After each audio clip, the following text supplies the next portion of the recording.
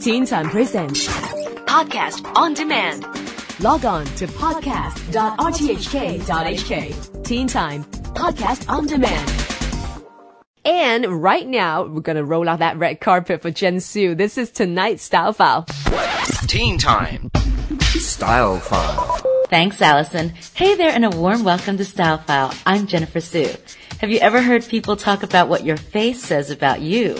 Well, yes, your face is saying something. What do your eyes, nose, and mouth communicate? Well, you're born with the features you have for a reason.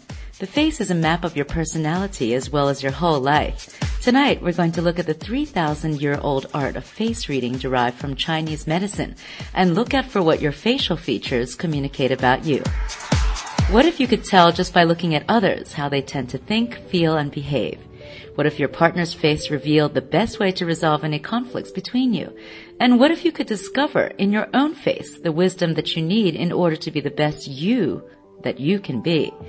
Well, based on the same ancient foundation as acupuncture and Chinese medicine, face reading has been in the research and development phase for over 3,000 years. When translated to make it more understandable for us, it's a powerful source of wisdom that we can all access.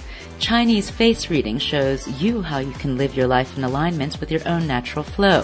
Find the life path that gives you joy, attract relationships that nurture you, and most of all, enable you to feel compassion for yourself and others. A rounded forehead like celebrity Lindsay Lohan means you're artistic, highly emotional, but not always logical. If your forehead slants back like Ryan Seacrest, that usually means you're someone who's entrepreneurial and likes to be private. A flat forehead like Brad Pitt means that you're the kind of person who likes to think on things before taking action. If you have bushy eyebrows, it means you take a logical approach to life and have great confidence and can stand up to people.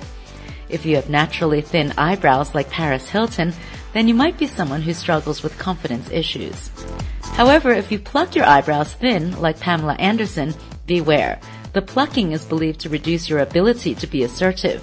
The Chinese theory behind this is that as you pluck away your brows, you take away your strength.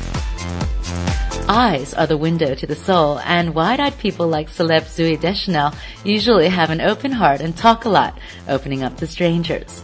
Those with small eyes or deep-set eyes like Taylor Swift are more reserved and skeptical of others. However, once you earn their trust, it can be forever. The Chinese say the more prominent your nose is, like Glee's Lea Michele, the more you care about the quality of your work and you're quite picky. Those with a small nose, like Twilight's Ashley Greene, work smart but not hard.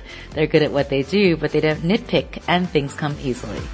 If you have a large mouth and full lips like Angelina Jolie, you're a giving, loving person. Friendships or relationships are really important to you. If you have a small mouth and thin lips like Daniel Radcliffe of Harry Potter, this usually means you're not someone who likes to be attached to anyone.